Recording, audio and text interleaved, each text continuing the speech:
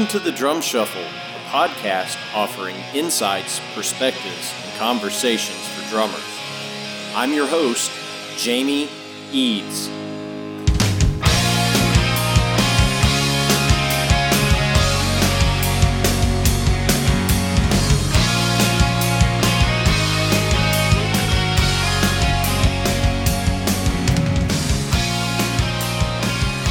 Hey, how's it going out there, everybody? Welcome to the Drum Shuffle. Jamie Eads joining you as always. This is episode 89. I hope you are having a fantastic week out there in Drumland. We're having a great week over here at the Drum Shuffle World Headquarters. Got a special episode for you today. A new friend of the show and a local guy here in Central Kentucky. I'm going to be joined by my pal, Zach Martin, live and in person in the studio right after this message from our sponsor, Los Cabos Drumsticks. The best kept secret for drummers is finally out. Los Cabos drumsticks may look like the sticks you grew up with, but these are not your father's drumsticks. Los Cabos Drumsticks is Canada's #1 drumstick brand, and they are coming to a retailer near you. With operations in over 28 countries worldwide, thousands of drummers have already discovered the Los Cabos difference. Using FSC certified wood from Canada and the US, Los Cabos make the finest quality drumsticks, percussion tools, and accessories on the market. The best news, Los Cabos Drumsticks offers you a ton of choice. They have 22 individual drumstick models and 14 percussion tools, many of which are available in 3 different wood types: maple, white hickory, and red hickory. Red hickory comes from the center or heart of the hickory tree and has been independently proven to be both stronger and more elastic than white hickory without adding a lot of weight. While most drumstick manufacturers have shunned red hickory, Los Cabos Drumsticks has embraced it, becoming the only established stick brand in the world to offer a full line of red hickory drumsticks. To learn more about Los Cabos Drumsticks, visit them online at loscabosdrumsticks.com. Follow them on Facebook, Twitter, or Instagram, and don't forget to ask for Los Cabos Drumsticks at your favorite retailer. Dare to be different. Join the Red Hickory Revolution with Los Cabos Drumsticks. All right, guys and girls, as I mentioned, I'm going to be joined live in the studio by our friend Zach Martin here in just a second. Zach is a young cat here in the Central Kentucky local music scene. Just stays super busy. He's playing in probably, I want to say 7 or 8 different musical situations at all times, does a lot of filling gigs. In 2019, he did over 150 shows. So he's really busy, really, really busy. I've seen him play. He's a great young drummer. He just has such a cool story, and I wanted to get him in here in the studio to share some of that with you. So I hope you'll enjoy it. But please help me welcome to the Drum Shuffle, Zach Martin. Hey, Zach, how's it going, brother? It's going well. Good, How are you, man? I'm good. I can't complain. Hey, thanks for making the trek up to the Drum Shuffle World Headquarters to join us tonight. I appreciate it. It's an honor. Yeah, man. So let's talk a little bit about you. We're kind of in the what shall we say, the nexus of getting to know one another. But I've been following your playing here in the local area. You're playing with a whole lot of folks, but as is our tradition here, let's kind of start at the very beginning. You are not a Kentucky native. You hail from Portland, Oregon, correct? Yeah, I was born in Portland, Oregon. Okay, yep. Cool. And there was a time that you moved here as a youngster, and then you went back to Portland. Mm-hmm. So help me fill in the blanks. When did you get into drumming, and how did that start? Well, so my family moved to Kentucky when I was 6. And, so I was raised here, grew up in Lexington, didn't leave Lexington too much. I learned later that I had no idea what Kentucky was about. Does anybody? Yeah. In Lexington, it's, it's a little city. It's a little city that could. Yeah. When I graduated high school, I moved back to Portland. There was one teacher specifically that I wanted to go study under. And I went to college out there, and at some point, I switched to another college, and I was trying to make things work and ran out of money and came back home.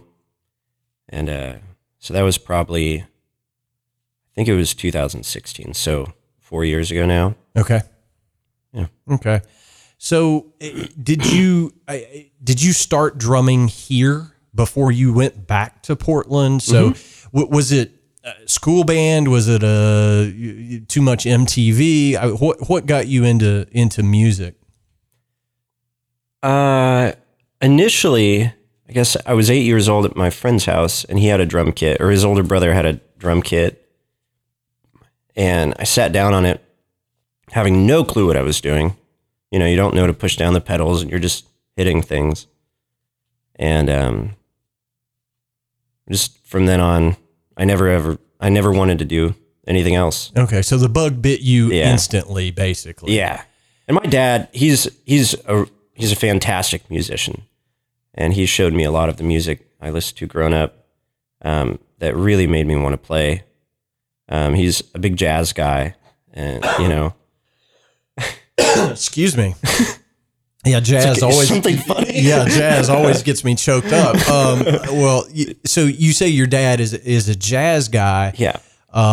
Is he a drummer as well? No, he plays sax. Okay. Yeah, right. He's phenomenal also. And he was showing me records when I was young, by Miles Davis. He was showing me Kind of Blue, or he was showing me, Take Five, or, different Coltrane, and, and it always stuck with me. And I guess it happened so early that I that's all I ever wanted to do. It was jazz was what I knew. Yeah. Okay. So, so if you were that young and you started drumming, were you immediately, like putting together garage bands with other kids, or was it school band, or just kind of shedding in your bedroom kind of thing? I was never in a band really until I moved back to Kentucky, at 23 years old or something. I'd play at church or something, and I was never in school. I played trumpet till maybe the 7th grade. Okay. And then eventually senior year, I wanted to get in on the jazz band thing because I knew I wanted to go to college for it, and you had to have some kind of understanding of how it works.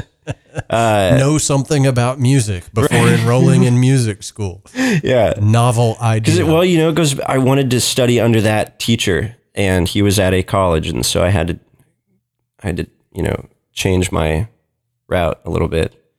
But I guess I put a band together once for a nursing home gig. We were, what was it? Zach and the Prairie Dogs. Zach and the Prairie Dogs. Okay. It was classic country. Classic country. It's a great time. Well, it'd be hard to be like a sludge metal band with the Prairie Dog thing. Right. I mean, Prairie Dogs just don't seem too metal to me. Yeah. So I did that, and, but I most of my friends here didn't even know I played drums. And, my dad and I would travel to a conference thing in Indiana every year, and I'd get to play for that. And that had a huge influence on me in terms of who I met and just the experience. And then when I was in Portland, it was just playing for people.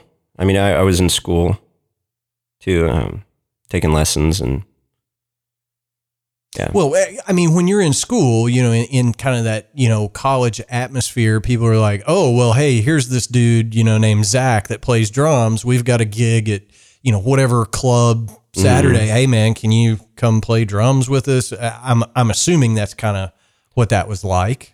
Yeah, similar. And I also, I went to a church that had a lot of really, really great songwriters, and it was a creative community that let me be a part of it for however long I was there, and I got to know people through them, and they were just really influential. That was much more than I in terms of gigs than I got from school. Yeah. But I've always taken lessons, always tried to, have somebody else pointing things out that I'm doing. Yeah. Maybe that's why I don't take lessons. I don't know, because there's a whole lot of stuff to point out in my playing, but, right. So after kind of being in that Portland scene, and you were talking about a very creative scene, and taking part in it, you came back home and you said to me the other day, you were like, nobody really knew that I played drums, and, somebody found out, and then all of a sudden I was busy. Mm-hmm. Yeah. My friend Gideon, I got to know him through skateboarding. 'Cause when I moved back, I took a break from drumming for a year to a year and a half.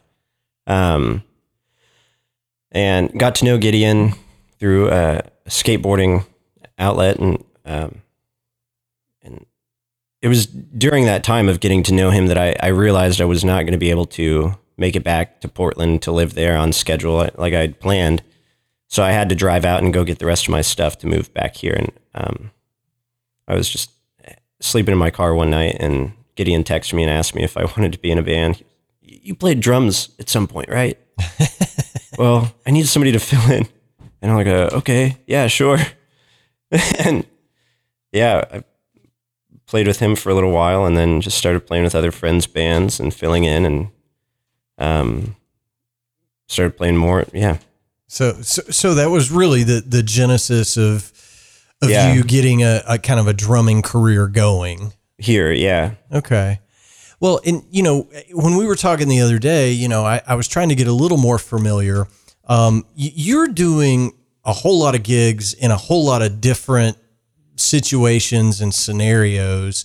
And you said to me, I do a lot of fill-in work. Mm-hmm. And I think our listeners may be kind of curious about that. If you're not a member of a band, how do you get your name out there to be available for fill-in gigs? I think the best answer would be, go to shows and be nice, make friends,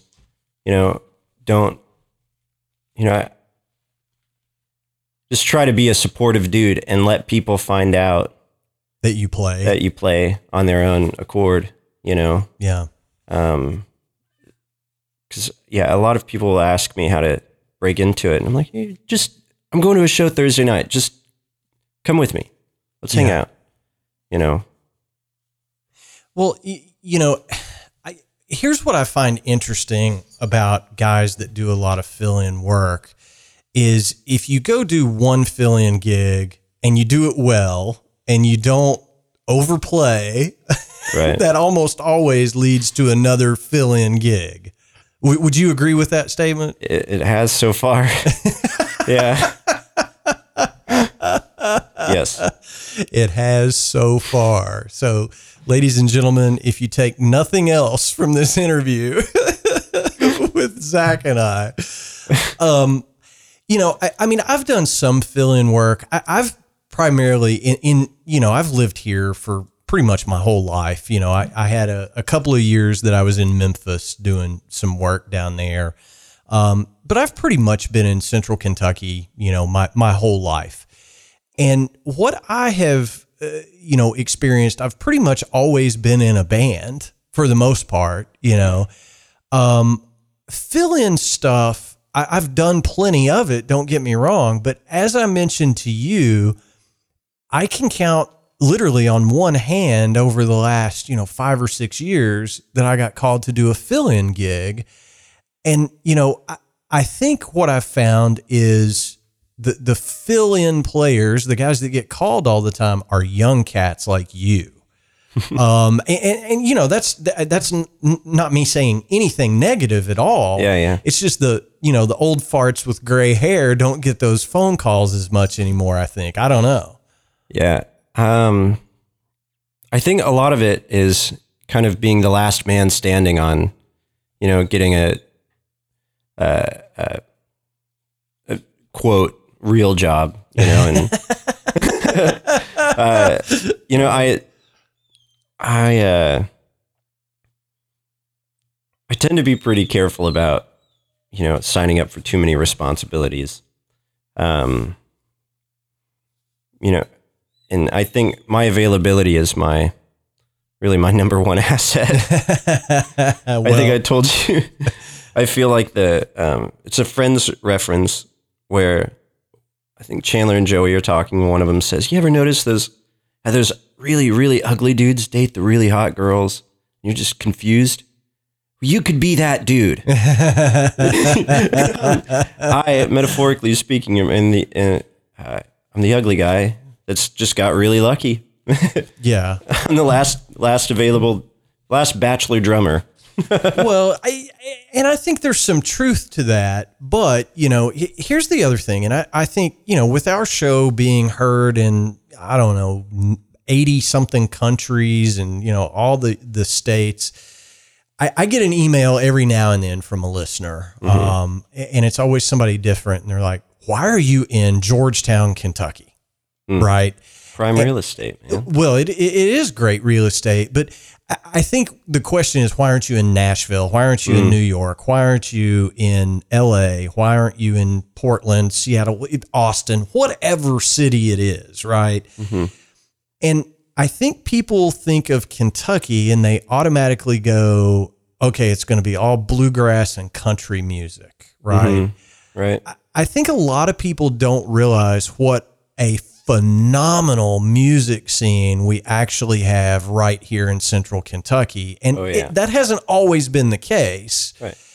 And we've gone through spurts. Like the late 90s was, there were tons of great rock bands coming out of Lexington and the surrounding areas.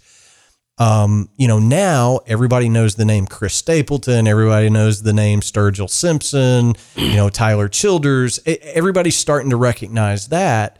Talk to me a little bit about the scene here and how attractive it is for a young guy that is still trying to do the music thing as a living. First of all, I feel like I'm still catching up on all of the music that's happened in this area. There's so many intertangled stories. Intertangled?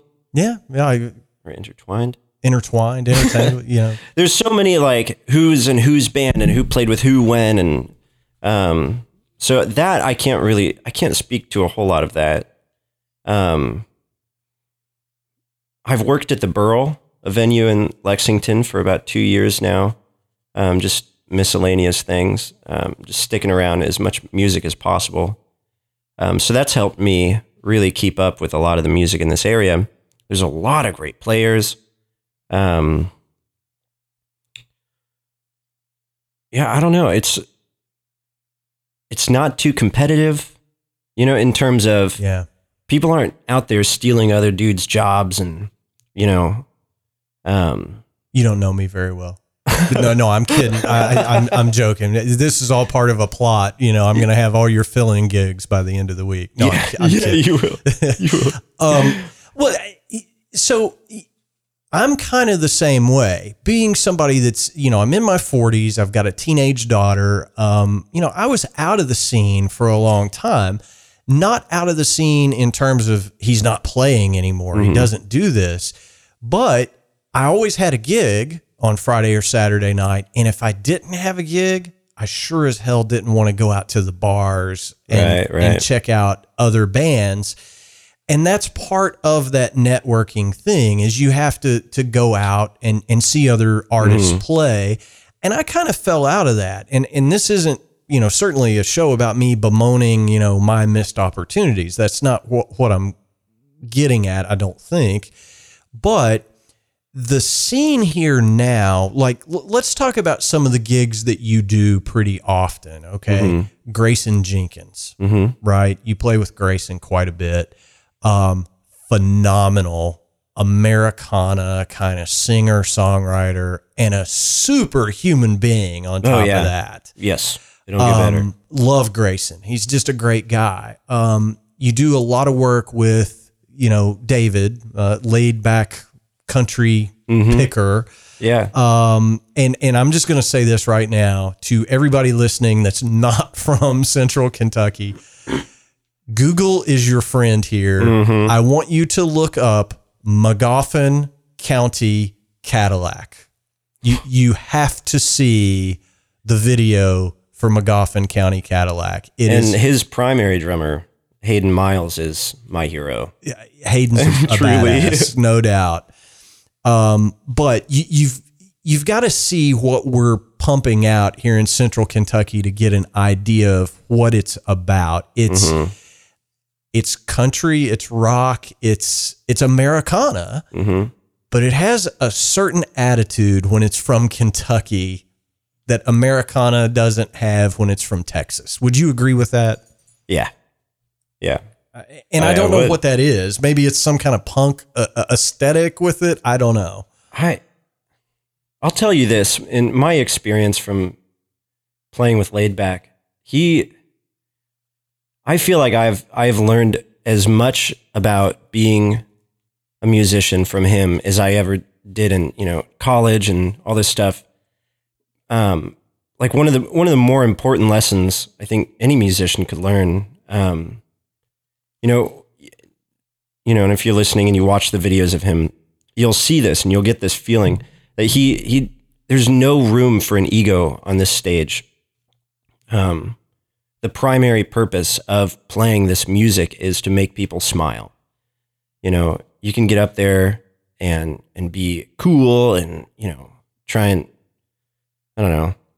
Well, and he's a fabulous storyteller too. True. Yeah. The whole performance stands up musically and just, as a show, his sense of humor, the whole, there's alter egos and each band member has a different, alter ego. But his guitar playing is out of this world. Oh, it's phenomenal. Great tone. And, but when you're on that stage with him, there's nothing but, joy and this feeling of creating music right there. That's been a great learning experience. I think I've only started in the last year, in 2019, playing with him. Yeah. Well, and I think if I could say to somebody, come to Kentucky and, go to, the Burl, you mentioned the Burl, great venue, Country Boy Brewing here in Georgetown, their tap room that they have some fantastic music. Our buddy Jen Tackett does the booking there. I went to high school with Jen. She's a sweetheart. Oh, she's awesome. Slancha Public House here in downtown Georgetown. They do kind of the singer-songwriter acoustic gigs. But if somebody were to come visit, Lexington for a few days and went out and caught some of these shows, I think they would be surprised at what the scene is like. Oh, yeah. And, you being out in Portland for a while, is there a similarity or is it completely different? I mean, I would be curious, because everybody knows about the art scene in Portland. Sure. They don't know about it in Central Kentucky. It's on a different scale, but very similar in that generally people are just nice. Yeah. You meet another band at a show and you just immediately become friends. And, that's the whole personality of Portland. And that's very, very similar here. And there's a huge variety too. Not just, I think people tend to think of what's going on in Kentucky right now as just country Americana, but there's so many fantastic, indie rock bands, or there are jazz artists in Lexington, even that I have no idea why they live there. You know, you could make a phenomenal career anywhere else too, you know. Yeah. But we've got a huge amount of artists and music coming around. You can draw from any kind of inspiration. It's not just one sound. Yeah, I think cool. I think that's very true. And, you know, I didn't want to just, you know, kind of, you know, name drop all these bands that we know, but there's a lot of good music that's coming out of here. Mm-hmm. And there are some phenomenal recording studios here as well. Oh, yeah. You know, I know you have an affiliation with Dwayne Lundy with, is it Lexington Recording Company now? Or? Yeah. Yeah, he just changed the name from Shangri-La. And I mean, he had, you know, people like Jim James from My Morning Jacket in there to record. I mean, he's had some big names. Did the last Ringo Starr record. It really? Yeah. Okay. Well, he had something to do with it. I'm not. Okay. I haven't really bugged him about what that was. Well, I've known Dwayne for a long, long time. Next time you see him, ask him about his band Mothership. Okay. It was a great band. So, Dwayne's a great guy. He is, and a great engineer. You know, we've got Phil Weisenberger with Red House Recording. Now, I'm not just giving Phil a plug because I played in Funnel with him for, you know, going on, 30 years now.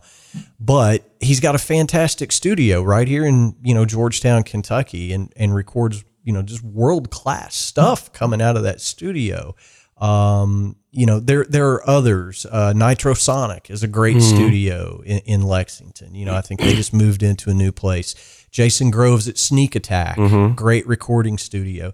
So I think a lot of people and a lot of the guests that I have on the show, when they hear, I'm in Central Kentucky, they're like, well, how far is that from Nashville? And I'm like, man, I've got pretty much all of that right here without having to compete with 7 million other dudes that are way better than me. Right. And the rent is so affordable. Yeah. I make the joke all the time, man. Every Applebee's cook in Nashville can outplay me. I mean, there's some truth to that because everybody down there is an awesome player. So what are some goals that you have, Zach? I mean, you're a young guy and you're doing a lot of great work out there. I mean, have you been doing some recording as well? Or, what are some things that you've got going on in 2020? Well, I suppose just play more. I don't know, practice more. I've been thinking a lot about that, as the new year just happened a few weeks ago, from the time of recording this, at least. Now that I'm 25 years old, still real young, but grandpa, I'm figuring out, where do I want to be and where do I want to play and what do I want to sound like and just kind of letting that question simmer a bit. I moved into a new house maybe 7 months ago or so, and one of the rooms is a dedicated drum room. It looks really cool. I haven't seen it in person, but I've seen it on. Oh, you got to come by. Yeah, social media, and it looks really cool. Yeah, and that's a place where I can finally have I can get drum files and play and send it back and just tune all day. I think if I had vacation days, I would just sit at home and tune drums. So that's been really fun to experiment with. But I mean, I'm no engineer, and I've really no ambition to be an engineer. But it's fun to play with and see what kind of sounds you can get. Yeah, stuff like that. I love the drums. Well, oh yeah, I just want to spend all day with them. Oh yeah, as do I. And I've said if I could just make a living doing nothing but drumming, working on drums, doing this podcast, God, I'd be a happy guy, But you said something to me that I found really interesting. and I'm just going to throw this out there, but you said you almost like working on drums as much as you do playing them. You said that to me the other day. Yeah. Have you ever thought about like throwing your hat in the ring as a drum tech, trying to get on a tour and like doing that?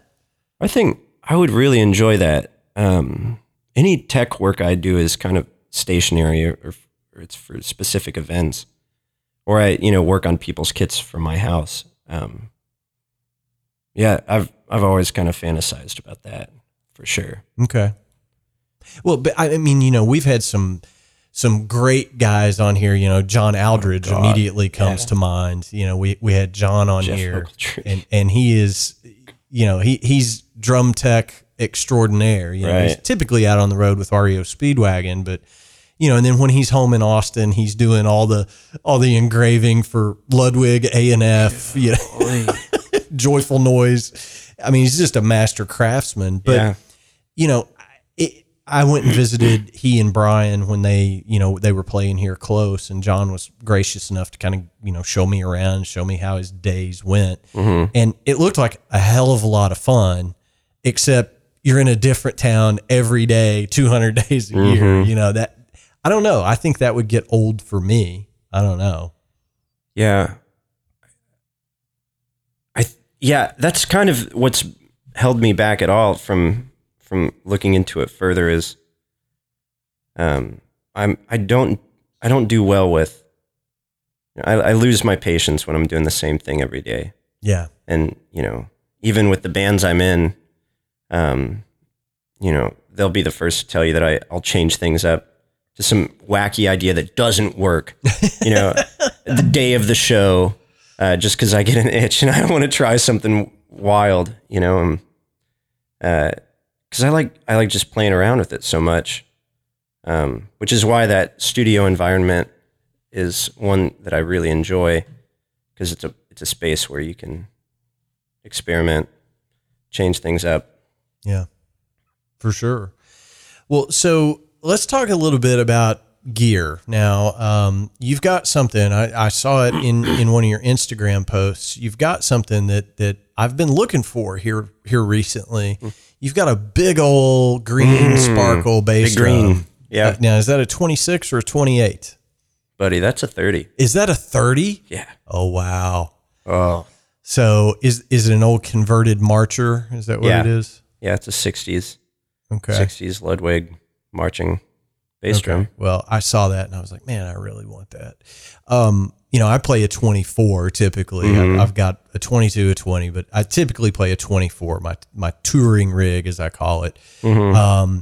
I've had a few asks about, hey, do you have a 26? And I'm like, no, I don't, on some sessions. Right. I'd really like for you to use a 26. And I, just looking like through some of the forums and eBay and stuff, if somebody has a 26-inch kick drum, they want like 90-inch money for it. If you know what I'm saying, like a vintage Ludwig 26-inch kick drum, people are asking like $800, $900,000 for them. It's either that or they're so cheap. I've found a lot of those, odd bass drums. Like Revival Drum Shop in Portland is a great resource if you're looking into those guys have a nice shop. It's beautiful. And they're great dudes, and they'll point you in the right direction. I call them all the time with stupid questions like, "Hey, I've got bubble gum stuck on my kick drum. How do you get this cut?" Whatever. Bubble gum. Yeah, I mean that drum I took in to them. But I got it for $100. What? Because I was playing at a church regularly, and I noticed it was in their storage closet, and they told me it had been sitting there collecting dust for 7 years, and I was like, cool. So what do I need to do to acquire this?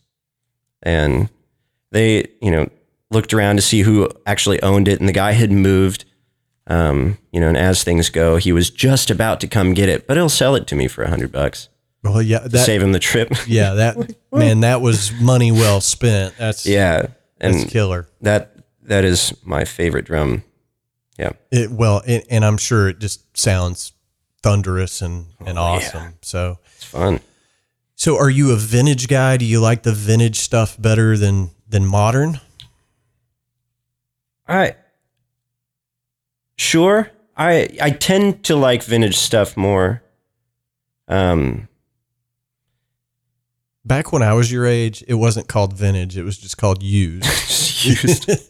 Vintage didn't happen until like the 2000s, I think. But yeah. Well, a lot of my drums, I have a primary kit that it's the only kit that I own really that's a whole thing. I bought it after high school graduation, invested in a good kit. It's a Gretsch Renown. But it's really rare that I play all the same drums. And I don't think I've spent more than $100 on a piece of gear since that kit. Well, you're winning. Yeah. You never really had are. more than $100 in my pocket. Well, yeah, touche. I mean, you are a drummer after all. Yeah. So, there's a joke. A really good friend of mine, and I'm going to give him a shout out. Josh Touchton of Ludwig Drums is one of my best friends in the world. I just love the guy. We talk all the time. Josh has promised me that if I ever die unexpectedly, he will immediately come here and tell my wife what all of my stuff is worth, because undoubtedly it's worth more than I told her I paid for it, right? Because I could see her. She's like, well, Jamie's dead. He said he paid $20 for this. I'll just, I'll sell it for $20. And it's, like a $2,000 snare drum or so, right, So that's kind of the joke that Josh and I have together. But he's promised me he won't let her give something good away for too little money. But it's interesting to me, and I'll ask you. But you said, you tend to prefer the vintage stuff, and you're always kind of looking, presumably. What is it about older instruments that you're drawn to as such a young guy? Is it the sound? Is it the look? Is it? No, it's cheaper. Yeah. Okay. That's all. Okay. If I have a sound in my head that I really want, generally I can get an idea of, okay, that'll come out of probably like a 13-inch tom, with this depth and whatever. And so I'll just find one of those and go get it, Yeah. So Craigslist and stuff like that. I got, my last purchase, I think, was it was a 13-inch tom. Actually, it was an old Star, thing. It was $25, and I brought it home. The heads, I don't think they'd ever been changed. They must, oh yeah, I'm sure not. Golly, and I have not changed them. It was exactly what I wanted, and I think, well, it's funny too. You notice like half the studios you go to, they've all got a Pearl Export series. Oh yeah. That was my first They're kit. phenomenal kits, and you could find them for $200. And so I've got probably two at home of different, variety. And I probably record on those more than any other drums. Yeah. Oh, yeah. My first kit was a black Pearl Export kit that I bought. My mom got it for me, I think, in 88. Nice. Or 89, something like that. And I don't have that exact kit. I let it go. And, sure. I should not have, but I let that first kit go. But me and the funnel guys decided to go in together on a kit so that we had something in our practice space. And this is, 15 years ago, 18 years ago. We found a black used Pearl Export kit. God bless. And Phil still uses it in the studio all the time. If a drummer comes in and he doesn't have a kit, that's kind of the studio kit. The shells are made out of Luan, Philippine mahogany is what Pearl called it, but it's Luan. It's the stuff that you put on your bathroom floor to glue vinyl, down to. Just cheaply made. Yeah. Probably Taiwan, I'm guessing, is where they were made at that time. I don't even know. But they sound phenomenal. Phenomenal.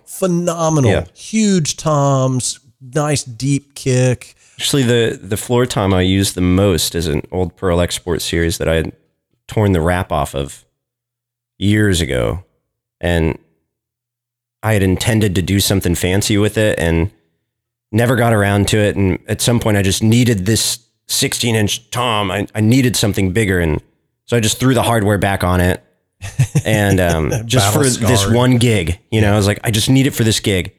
And the hardware hasn't come back off. I don't know. It's perfect. Yeah. It's perfect. Sometimes that happens. And I think a lot of people say, I wish I could, get into drumming, but there's this, self-imposed hurdle that they see in their head of, well, it's expensive. And, you can find stuff on Craigslist or eBay or whatever that isn't all that expensive. But a lot of times what people are selling on Craigslist and eBay is, I bought this for my kid. My kid decided he didn't like it. And it's really beginner level stuff. Yeah. I tell people all the time, you got to wade through the stuff that's junk, but there's a lot of really good stuff out there that you can get, and you have to be patient. That's the other thing is, if don't jump on the first couple things you like, right, you'll find something you love. Yeah. And feel free to use a red bass drum and a blue rack tom and a green floor tom. People will probably think you're cooler for it. Yeah. Yeah. For sure, man. Oh, he knows what he wants. But if you buy it piece at a time, some of these cymbal sets that I see all the manufacturers sell, these starter packs for, $199. That stuff is straight up hot garbage 99% of the time. They don't sound good. But no matter what brand you want, Sabian, Peisty, Zildjian, I'm a Dream guy, the Dream cymbals, you can find that stuff used piece at a time, dirt cheap. Oh yeah. Like the market is just full of Zildjians everywhere right now. The last two cymbals I have acquired, one came from Dwayne Lundy. Both of them, they're crash cymbals. One's a 16, the other's a 17. They both have this giant chunk out of them, like a giant took a bite out of them. They're just broken, and they were laying around. One came from Dwayne Lundy's studio when we were helping him move, and the other came from a guy named another musician in town, Eric Bolander. I was filling in at Moonshiners Ball this year. We were rehearsing, and I saw this broken, like a Sabian AAX explosion. I picked it up, and I was like, "Hey, man, can I have this?" And it's like, "Yeah, man, take it, whatever." And I ended up using the Sabian as, in a hi-hat combo with like a medium thin crash or something. And it's perfect. Yeah. And the cymbal from Dwayne is maybe my only crash cymbal other than that, and I've used it. Yeah. Tons. Yeah, since June. Yeah. I think people get too caught up in the gear, and I'm curious about your thought on this because, I think a lot of people think, oh, if I just get that next really good snare drum, and look, I love to collect stuff too, but I'm at the point in my life where I've owned all the different brands, and I've had a relationship with Bowie Custom for 10 years, 8 years, something like that. And I proudly endorse Bowie Custom Drum. And I've got a kit and I've got several snare drums. But I'm going to sound like Jamie, whether I'm playing on a $200 Pearl Export kit or a $3,000 Bowie Custom kit. I'm going to sound like me. Now, what I'm saying is it's very incremental from the $200 kit to the $3,000 kit. Does the $3,000 kit sound better? Unquestionably. To most people would say, yeah, that sounds better. But it's not, $2,800 better probably. No. You know what I'm saying? Do you think that's a fair assessment? Yeah. Yeah. I like to keep my overhead low. Well, I'm at the point in my life where I want stuff that nobody else has. So like if I'm going to collect a drum, and I play everything I own, There is nothing that just lives in a case that never gets played.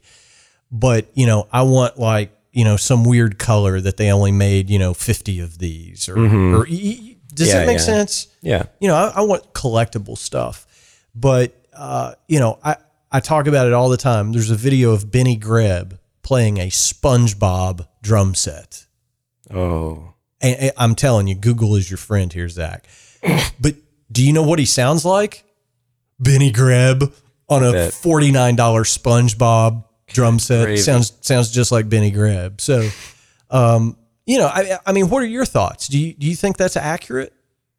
You're going to sound like you no matter what? Oh yeah, for sure.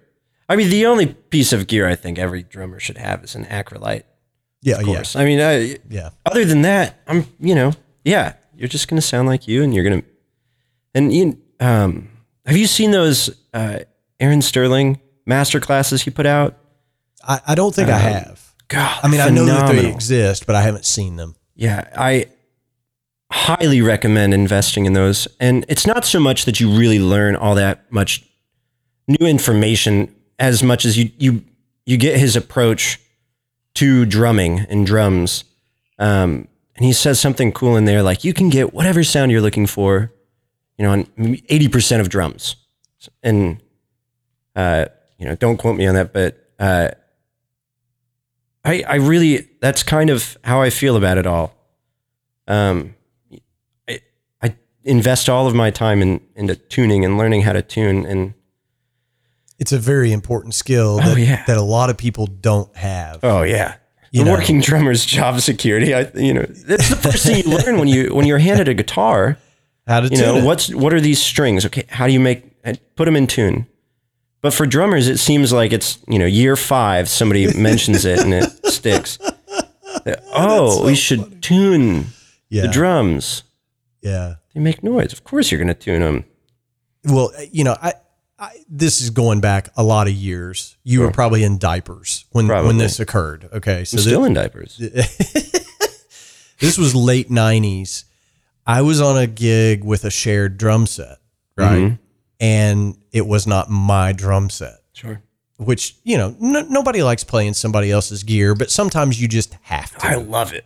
Well, yeah. So, but I do too now. If I don't have to move anything, Yeah, right. If yeah. I don't have to schlep gear, I'm down with using somebody else's stuff. But back then, you know, it was I wanted to play my stuff, right?